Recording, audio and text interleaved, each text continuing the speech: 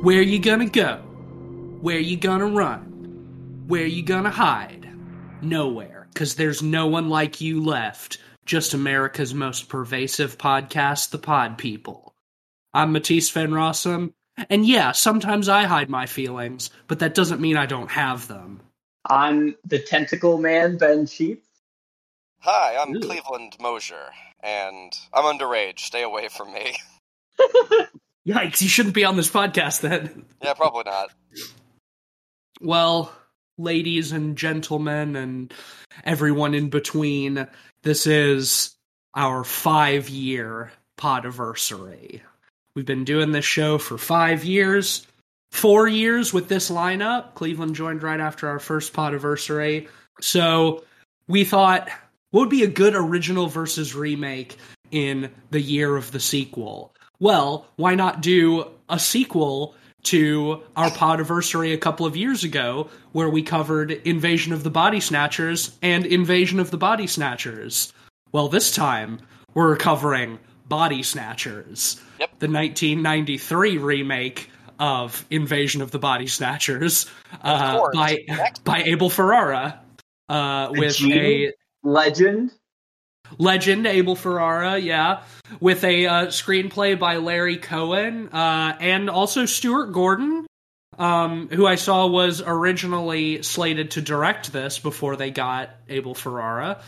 But yeah, I mean, it is basically the same story that we all know and love of Invasion of the Body Snatchers, except this one is a little smaller scale, I guess. Instead of taking place in like a town or a city, it's set on a military base. It says it's a military base in Alabama on IMDb, but there's a distinct lack of Roll Tides in this movie, so I don't know if I believe that. I will say, having this in a military base makes so much sense for the concept of the pod people, giving your individuality up for kind of the collective. Like, that's just a setting that makes so much sense with the military. Yeah. No, I agree. I liked that a lot. Especially, too, because it sort of makes it difficult to tell, like, who is a pod person and who is not, because there's so many of the characters already have that militaristic rigidity and discipline, so they kind of seem like pod people to begin with. Yeah. I think they do a really good job in this movie in general of, rather than having a lot of exposition telling you what's going on, which, happens a lot in both the 50s and the 70s version, this one unfolds very visually. Yeah. We discover a lot of the unnerving replacements through visuals and subtle elements. And I think it works really well for that. Yeah, we see a lot more in this one, I think, than we do in past ones. There's a few things that I really liked on paper with this movie. There's a lot I liked in execution, too. But one thing I thought was a little interesting, mentioning subtlety, is there's a small factor at the top that I thought could have been more subtly laid out, but I still really liked it on paper. And that's that in her opening narration, Marty tells us that her parents were divorced. And so she's on her way to this base with her dad, her stepmom, and her stepbrother. And I forget exactly how she words it into the narration, but she specifically says that, having to live with this person who replaced her mom. With the woman who replaced my mother, yeah. Her mother died when she was young, and her father remarried, and then her dad and her stepmom had another baby. So it's them and her half-brother. Yeah. And I really like that, thematically, for obvious reasons. I wish they hadn't opened with her just saying it outright. I feel like it's a little ham-fisted. I could have enjoyed that more as like a theme, sort of played up, as opposed to just being like, look at the theme, I think I could have done without the narration, the bookending narration in general. Yeah. I don't know. It didn't ruin it or anything, but I did think it was a little bit clunky. Yeah, it works a little bit in that it kind of reminded me of Apocalypse Now. It gave me like kind of Apocalypse Now vibes. You know, because it's on a military base, and she's got that narration, and like it kind of works. You know, it has that like military movie kind of vibe, even though she isn't military. Like a lot of those like war films have those types of like opening, like bookend narrations. And considering like the setting, it sort of worked for me in that respect. But I just wish it hadn't been a little heavy-handed. Well, yeah, you mentioned something too that I also really liked, is that their family isn't military themselves. They're going to the military base because her dad works for the EPA, and he's there to like inspect their storage of like some toxic chemicals and make sure that like there's no risk of like it getting into like the water or whatever, something like that. So like they're on this military base, but they're not themselves military. And I love that like the house that they're living in is just kind of like one of those standard like cookie cutter military base apartments that sort of feels like a simulacrum of a home, but isn't really. I feel like that works really nicely with the whole theme of like replacement and creatures that are trying to look like people but aren't really, you know? Yeah, and it really brought home this cool idea for me. And it's like how each one of the movies, since the beginning, each one of these movies has essentially been a different story during the same event, right? Like somewhere else on the planet, what's happening over here? And it allows us to tell a different story each time with this same narrative, in a really cool way, you know, where it's not like, oh, it's all an interconnected universe or multiverse or whatever bullshit like that. It's just a very simple, like, okay, what's happening? So we know that this invasion happens. How does it go in Maryland? You know, how does it go in California? And we get to see like all these different things. How does it happen on a military base? Because it's such a unique thing. Like it's not just like a zombie infection, right? Like it's so much more like insidious and rich than that. So there's a lot of cool opportunities. I really like that about the 70s one, and I really like that about this one too. On top of that, you know, all three movies are really kind of a reflection of the fears of the time. The 90s was kind of the explosion of the Gulf War era. Yeah. But also, like, Abel Ferrara really smartly kind of adds kind of an overt sexuality to this movie. You know, and this was kind of a second wave of sort of free love era in the 90s with, you know, the video porn era and whatnot, and kind of the fears of kind of promiscuousness and openness comes out in that stuff a bit.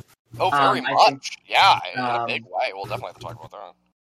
Yeah, and I think it works really well as kind of a 90s take on Body Snatchers because it kind of reflects a lot of those things. And, you know, the movie overall feels very 90s in terms of its grunginess and kind of nihilism.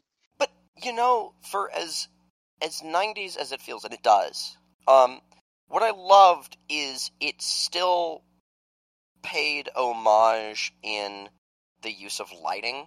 Like, not a lot, but there's a couple of sequences where you get those wonderful like interior shots where like there's like a bluish kind of nighttime lighting sort of coming in through the slatted, smoky shades. That feels like those blue alleyway shots in the 70s movie. And it felt almost in the same world still, even though it was like several decades later.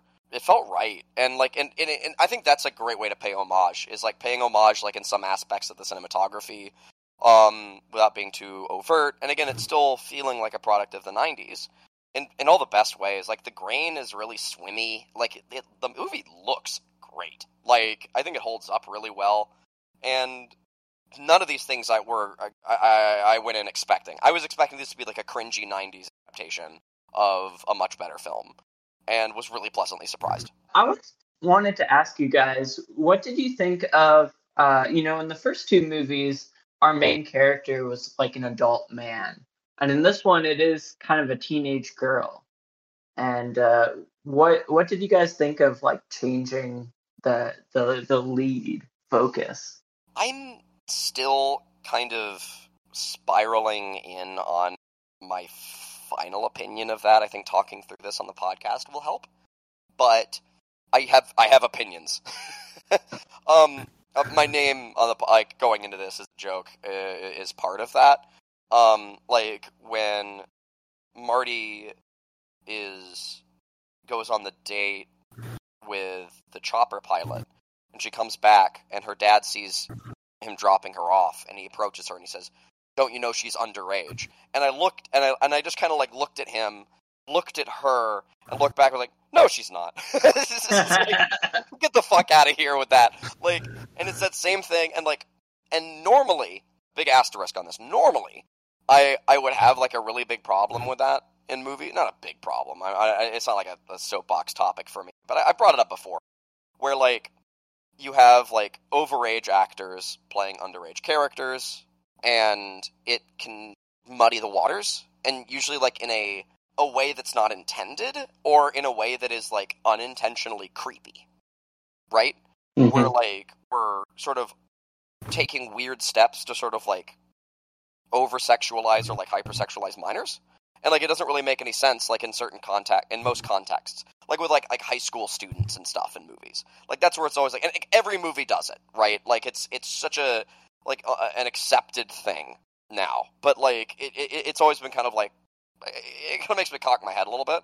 But here it works because it's kind of designed to be uncomfortable in that respect, and also the directions they go with it. Like they had to cast an actor who was I went back and checked. Like she was born in 1970. Like she's 23. Yeah, she was like 23 when this movie came out, but her character is under 18. They do make that very clear. Yeah, so assumedly like 17. Like, yeah, because she has the conversation or the argument with her dad at one point where she's like, "I can't wait until I'm 18 so I can be out of here." Yes, and he's just like, what's stopping you? Just go now if you want. But like, yeah, I mean, it's definitely, considering some of the content of this movie, like it's definitely good that they had an over 18 actress playing this role. That being said, the fact that the character is still underage does make certain aspects of the film kind of skeezy, probably by design. Oh yeah, I think totally by design.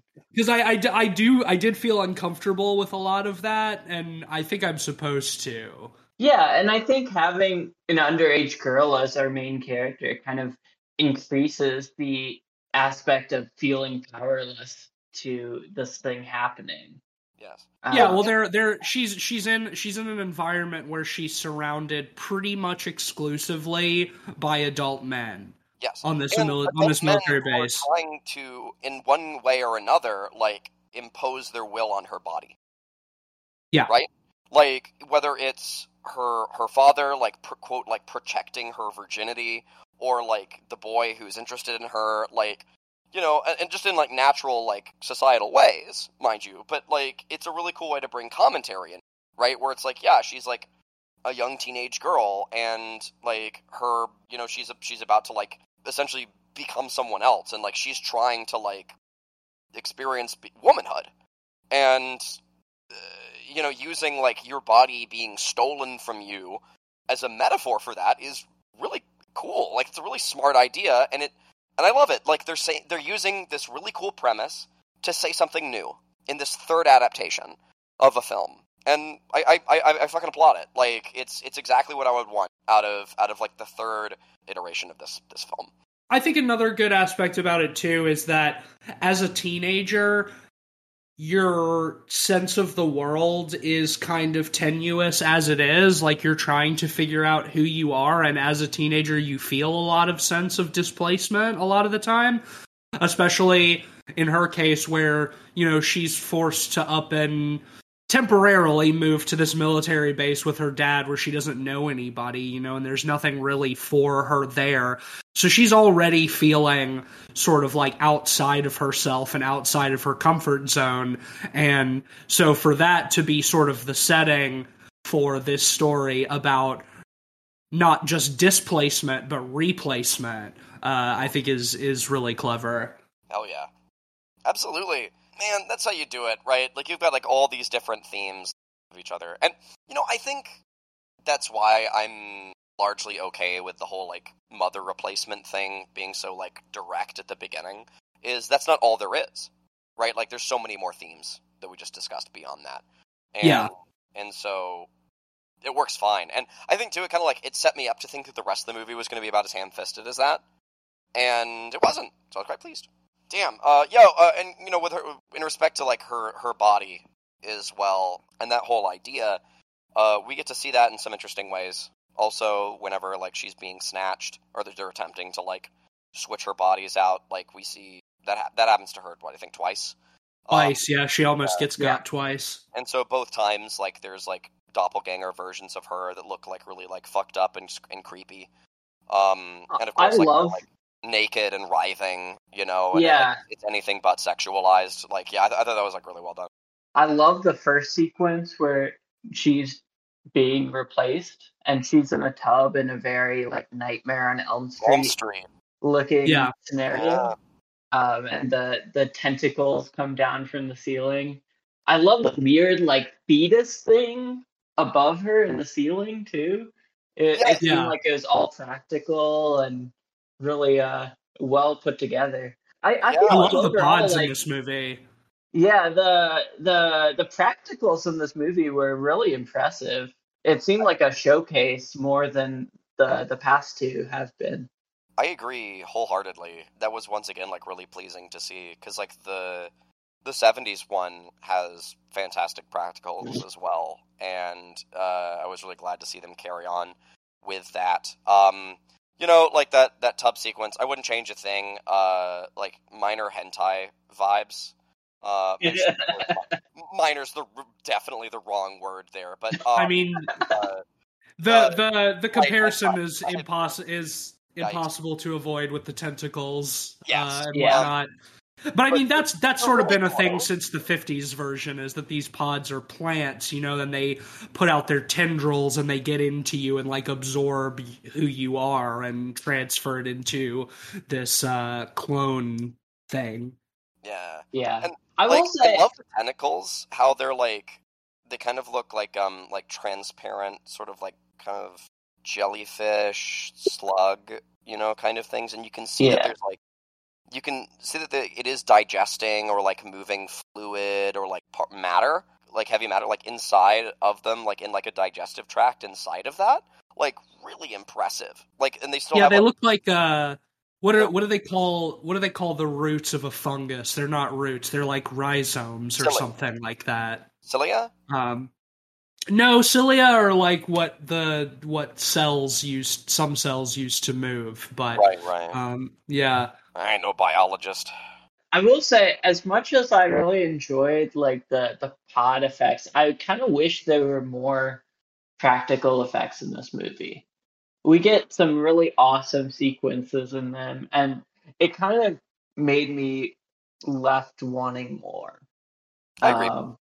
I really love the sequence soon after the bathtub sequence with the parents and the dad being replaced, and you know the replacement body is pulled from under the bed, and it like crumples up as they take the tendrils off. I thought that effect was so cool. Yeah, I love that too. And how like when the little boy goes into the mom's room and sees like the husk of what was his mom, and she just kind of like collapses in on herself, and then like the pod person comes out of the closet. Thought that was really awesome. Yeah, man, and I will say the mom, I think it's Meg Tilly. Yeah, she probably gets my favorite performance of the whole movie. She's fantastic. If you were going to say it, I was. That scene where after Marty and the dad very narrowly avoid being transformed and they're like trying to run, and Meg Tilly has that little monologue in the living room with the "where you gonna go? Where you gonna hide?" Apparently she improvised that. No, I thought it was That's awesome. Crazy. Yeah, that's probably the best sequence of dialogue in the movie. In the entire fucking movie, yeah, it's such a fucking good performance. Really, and just like she's like a fucking pod person. Like no makeup, no anything required, just a weird timbre to her voice. Oh yeah, it's so unsettling, and like earnestly so. Like it really feels like it's not like movie unsettling. It feels like organic and earnest. It's so hard to deliver a line like that. I will say I think a lot of the rest of the acting in the movie is pretty wooden, which may be intentional to some degree because, you know, there is sort of the question of like who has been replaced and who hasn't, you know, and by making everybody sort of have stiff, understated performances, it sort of enhances that. But at the same time, I do think that it is kind of a detriment because it doesn't make any of the characters particularly relatable. But that Meg Tilly monologue, and that's after she's been replaced too. Like she's a pod person at that point, you know, and she gives like the most emotive, interesting delivery of the entire movie. If we want to talk about really bad acting, that little kid, the little brother, atrocious. One of the worst child actors I've seen. At the same time, maybe my second favorite scene in the movie is with the kid in the school when that has nothing to do with his performance though, but it's a cool scene. It kind of does at the same time, just because he is saying so much without saying anything at all. That scene is what sold me on the movie. When all probably me too, actually. Like lift up they're the same painting, but like it's so abstract. Like it's just like red smears with like black, you know, lines through it, and like each one, like it almost looks like it feels like intestines or something. It's just it looks like a nest of worms or roots or something. Yeah, have them pan across the room. And they all have, like, variations of the same picture, and it gets to, like, the little brother, and he has, like, a more colorful, like, bright painting, because he's the only one who hasn't been replaced yet. Yeah, that, I thought, was really spooky and sinister. I liked that quite a bit. Mm-hmm. Yeah, just the idea of, like, that entire room, like, replaced. Yeah, and I think that's just evocative of, like, where this movie works. Like, this movie works so well in visual storytelling, where like I honestly think outside of Meg Tilly, the acting is a bit of a mixed bag in this movie. Yep. The kid isn't great. The girl who plays Marty is really attractive, but like she can't really do an American accent super well. Like she kind of falls into a weird accent thing sometimes. Even some of the smaller characters, like R. Lee Ermey is in this. Totally underutilized. My favorite actor, Army Ernie, yeah. Yeah, but he gives, like, maybe his most subtle performance ever in this. I'm gonna be real, it wasn't until I closed back out of it, and I saw, like, on the Plex thing, the cast listed below, that I did not realize that was R. Lee. Like... he gives such an understated performance. He never yells. He almost whispers at times. But he does play a general.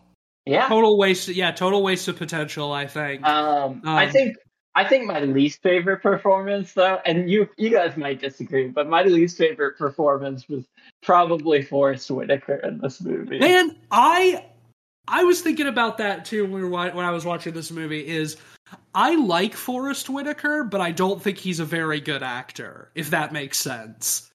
I think he misunderstood what the pod people were. He was acting like they were robots. or something coming to get him. And Yeah. that's really not what the movie was going for. Like, he was giving a performance for a much campier movie that, Yeah. you know, I would have liked to see, but it wasn't this movie. Yeah, it's weird that, like, of all the actors in this movie, like, Forrest Whitaker, who probably has, like, the highest pedigree, like, is the actor who, like, was camping it up the most with the wrong tone. Like, it's weird, right? I mean, he's also a pretty small part of the movie too. He's not like a super important character. Yeah, like, yeah, it was really interesting. Like, he kind of hams it up, and yeah, to Edgerton. Yeah, and it's true. Like, that scene could have been a lot more. Like, what's interesting too is, like, as much as he's hamming it up, it's not like fun scenery chewing either. No. Like, I wasn't like super entertained by like that performance as well. I'm in the same camp. Haha. Yeah, and he has like maybe the most like dialogue. Like in the scene where he's getting surrounded, he just kind of like monologues for a while as he fends them off, and it's really weird. I wouldn't be surprised if some of that was improv as well, like him hucking the amphetamines at them. Yeah, I did really like that he was like using amphetamines because you would get those on a base. yeah. Well, he's like the doctor on base too, so he would have access to all of that. Yeah, and like so But, there's like, some really great ideas there, and of course like so he is strung out on amphetamines at that point, so like being a little bit like tweaky is good in that scene, but it just I don't know, it didn't work for me. I don't know, I wasn't feeling it. I know that's a really I think we need to see more of it if you know, for that to really work, is, you know, like Nightmare on Elm Street, to see him like really taking a bunch of amphetamines to try to not sleep so he doesn't get got, you know. Yeah. So there has to be like sort of a descent, but like he's not really the main character or even that important of a character, so I get why they didn't show more of that, but yeah, his whole character and arc felt like sort of half done. Mm-hmm. I think his character is probably the most like direct exposition we get. Our first like direct dialogue about something being up is from him talking about, you know, a bunch of patients coming in with psychological symptoms that he thinks might be from the water. Yeah, he's asking the dad, the EPA guy, like, can these chemicals cause you to, like, lose touch with reality or whatever? And, you know, can they cause psychosis?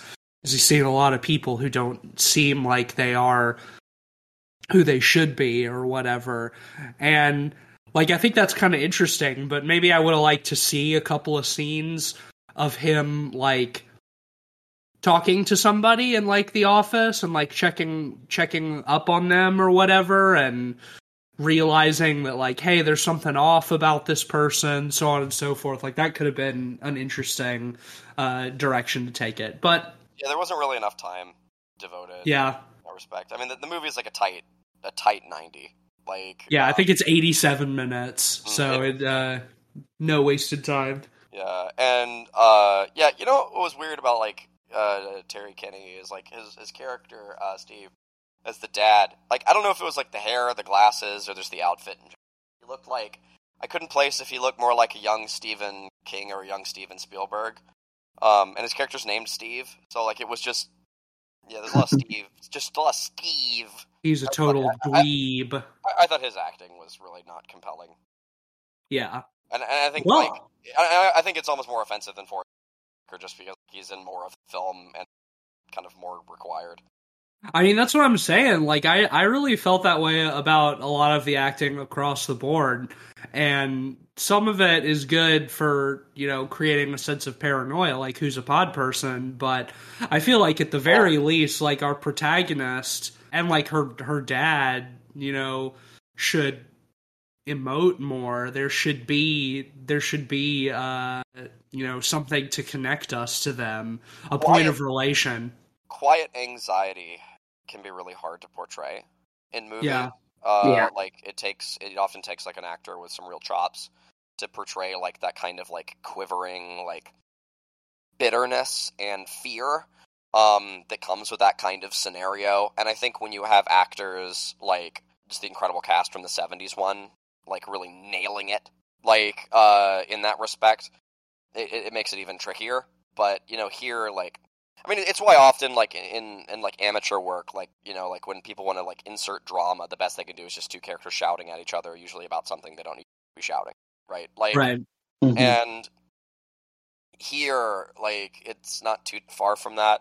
Like, there's just a few instances where, like, oh, this could have been played up a little bit more if the actors had just shown how they were scared, but still trying to not show emotion. Like, and that's a big ask. That's a tall order for an actor to show, like, okay, you are trying to hide that you are showing emotion because you're trying to get past these people, right? These monsters. But also you're scared underneath that. Right. And that's a lot of layers. That's a lot to show, but, like, man, with the right chops and, like, the right actor, like, that can really, really put my ass in the seat. I think there are a couple of good instances of that. Oh, yeah. There are, for sure. Like when they have escaped, like, the hospital after Marty almost gets turned into a pod person again, and Tim, the helicopter pilot, saves her, and they're sort of like walking around the base trying to pretend that they are part of the collective, and they run into, like, her friend, like the goth punk girl or whatever, and you know, she's like, oh, where are you going? And Tim is just like, oh, we've got work to do. And, like, as they're walking off, the friend is like, oh, by the way, Andy's looking for you, the little brother. And it's like, they walk a few steps away, and she, like, almost gets there, but then at the last minute, like, Marty turns around and asks where, and that gives her away. I thought that was a really nice moment. I agree.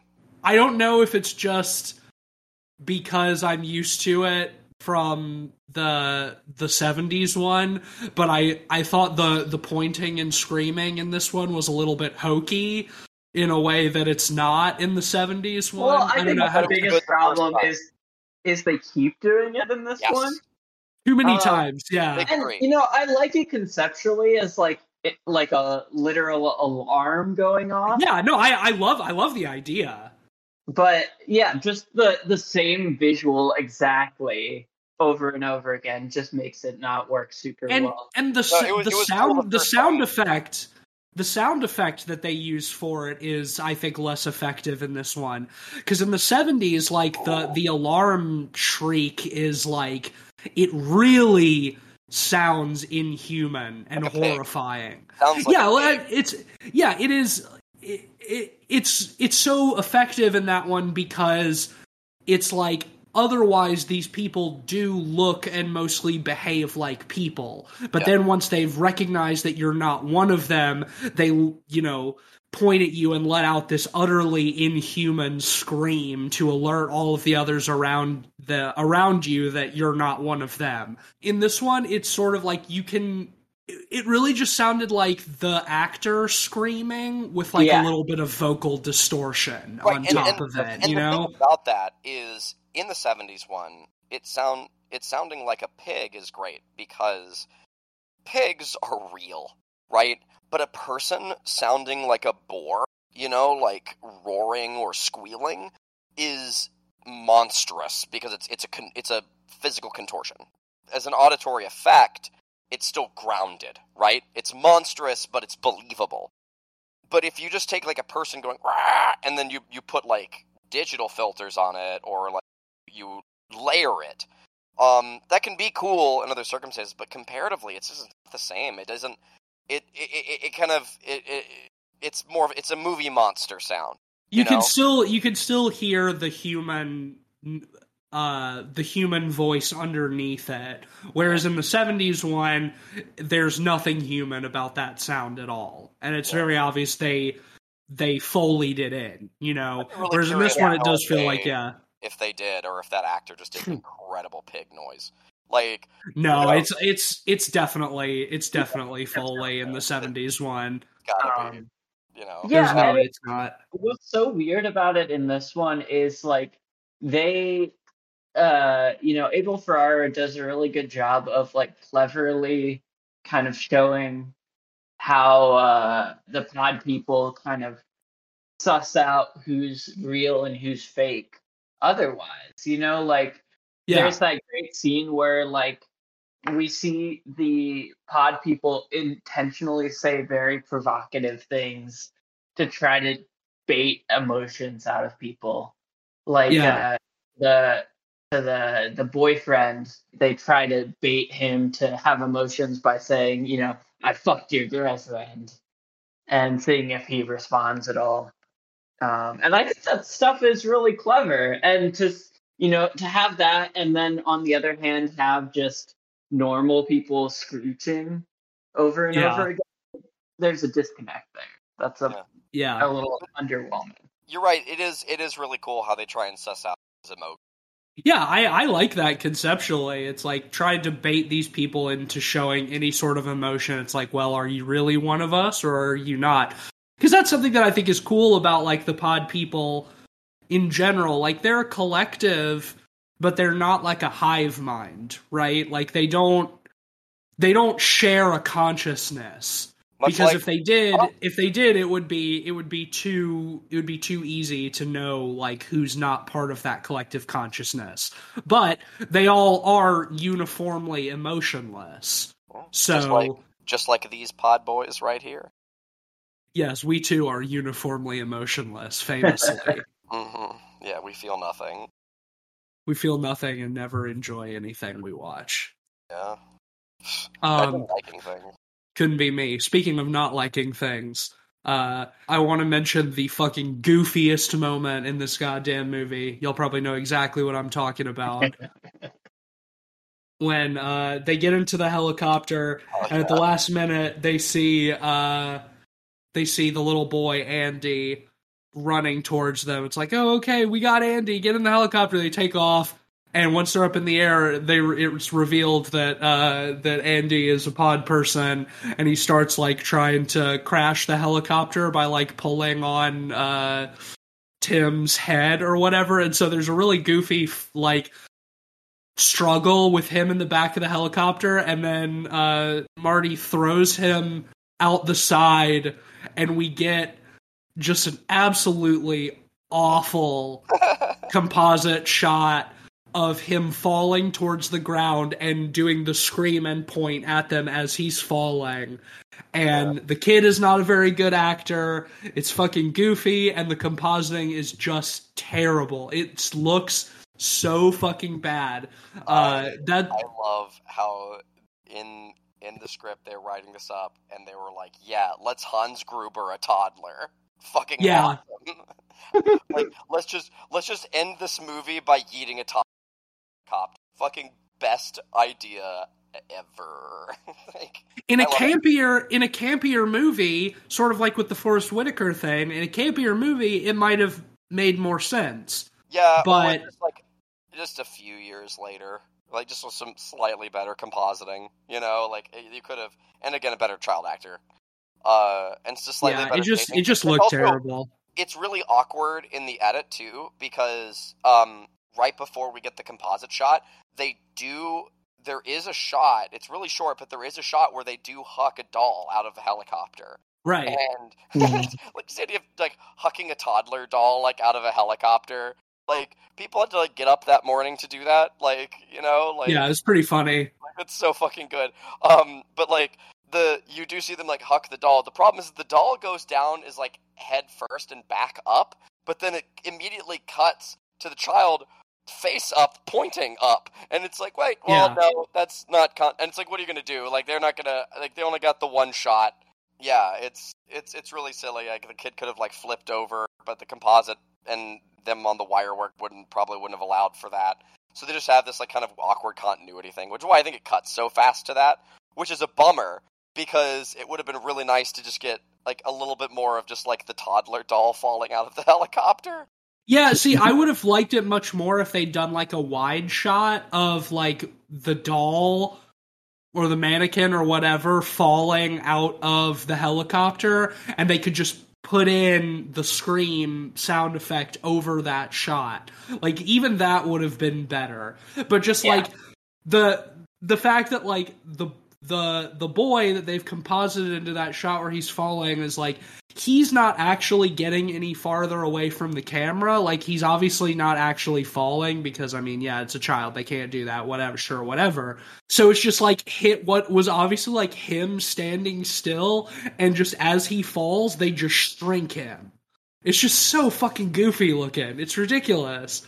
Yeah. It's not good. It's not good. It's amazing. Like I said, if the movie had been campier in general, then it would have been one thing. But in a movie that is like relatively serious otherwise, something like that is absolutely immersion breaking in the worst way. It's very time capsule, like the early 90s, just fucking chock full of bad composite shots of people falling off of.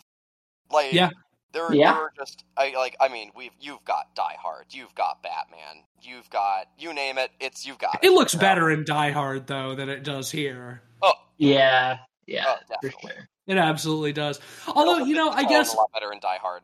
Now that I'm thinking about it, like, the movie does kind of take, like, a really hard, campy turn in, like, the last few minutes.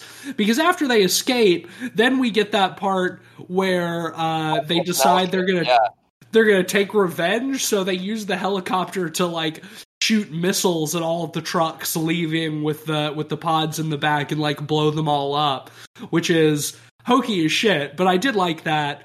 Another thing that I did not like, though, to jump to the very end, is, they escape and they're flying up to Atlanta, to some military base or the airport there or whatever, and they're being flagged in, and the movie kind of ends with this shot of, like, one of the soldiers or something, like, on the airfield, and he's kind of, like, backlit, so you can't really see his face, so it's supposed to sort of be like, has the invasion spread this far already? Like, are these soldiers already taken too? But what I really hate is that they add Meg Tilly's, like, great monologue again over that shot, but, like, distorted. Like, they just made, like, her voice deeper. How did y'all feel about that? I thought that was a terrible decision.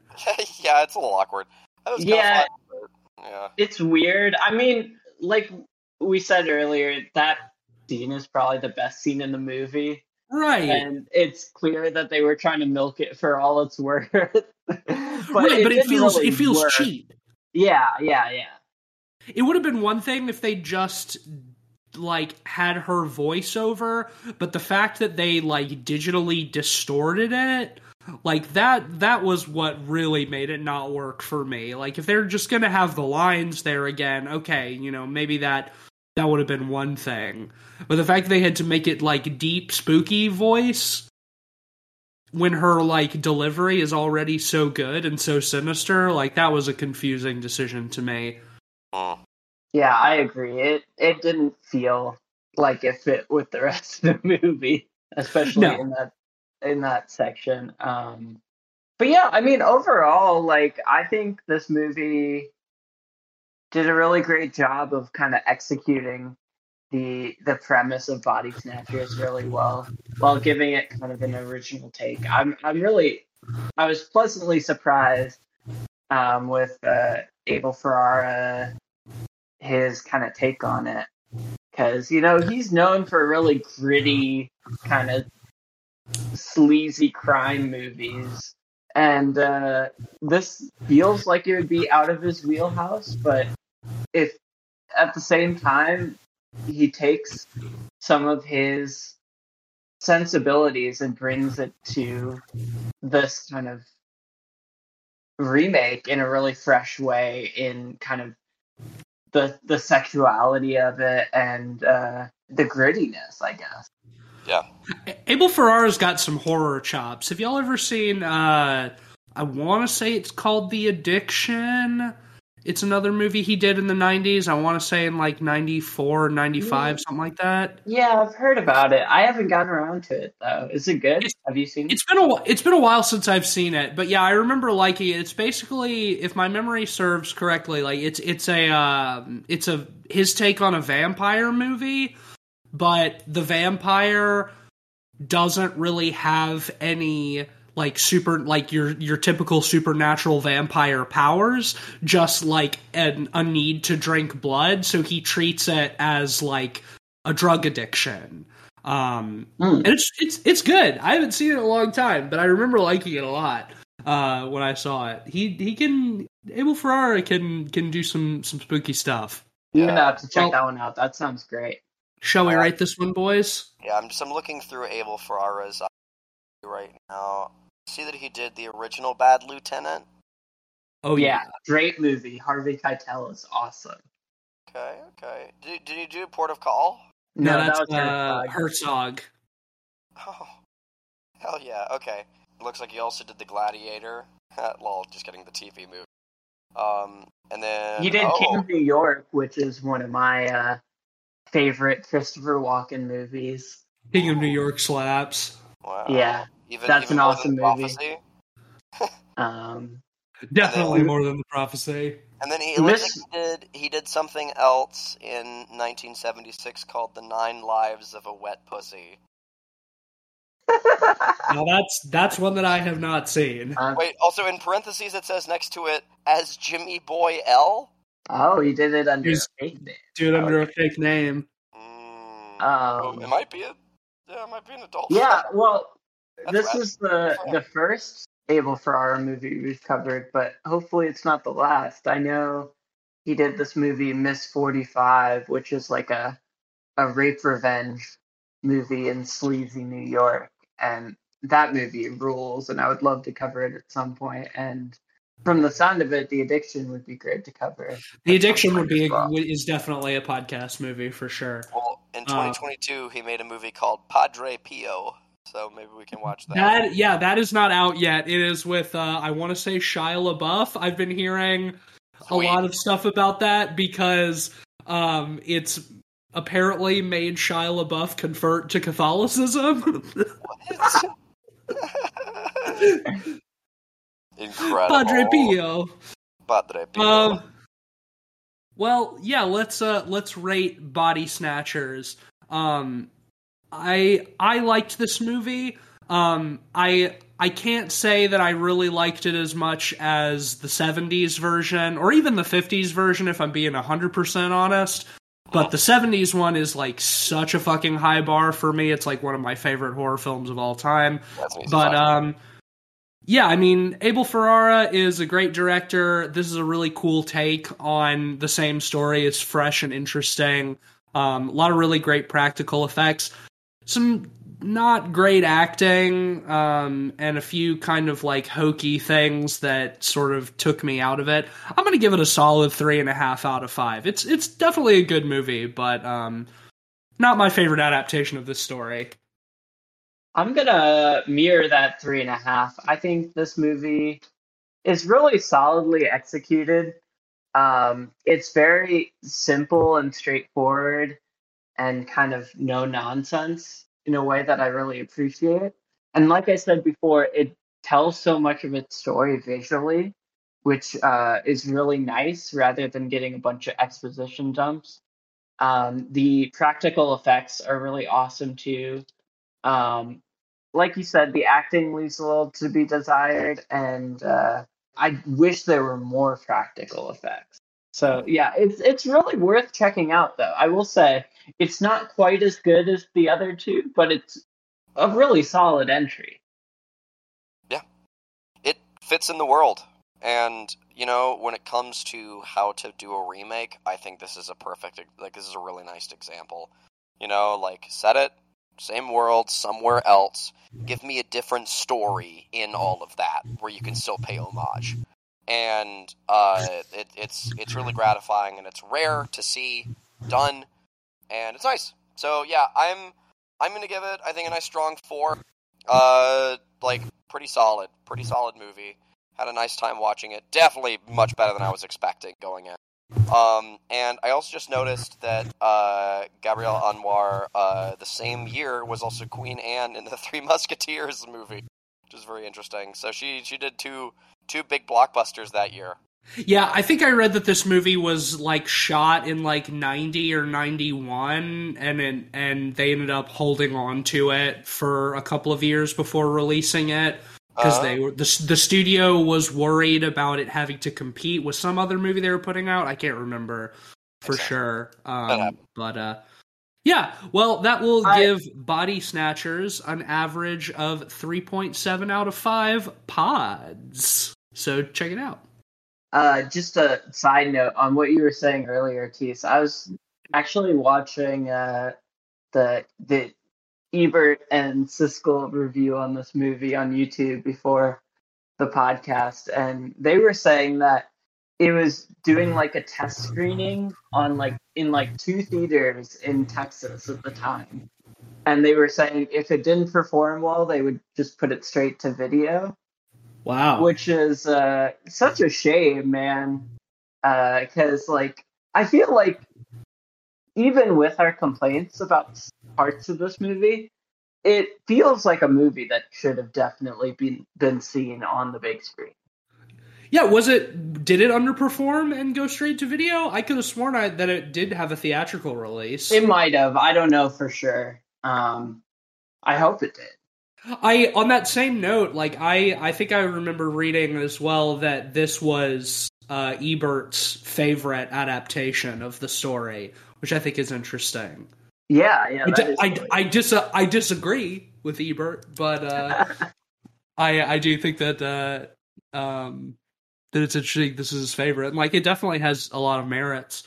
Well, next week is part 2 of our podiversary, and we will be covering the final retelling of this story. We'll be covering 2007's The Invasion, starring Nicole Kidman. Is that right? Nicole Kidman and Daniel Craig. Daniel Craig, James Bond himself, the Bondman. Did somebody noteworthy direct that one? So, as a matter of fact, yes, it was originally written by and directed by someone else, and then they fired them. If I remember I heard this was hearsay, so I might be getting these facts somewhat wrong. But they ended up getting rid of them and hiring on the Wachowskis to fix the script. So get ready. Well, fix the script is one thing. I see it's directed by someone called Oliver Hirschbiegel, who I've never directed heard of. The movie Downfall, the Hitler. Oh, the Bruno Ganz Hitler movie. Yeah. Okay, interesting. Okay, all right, interesting.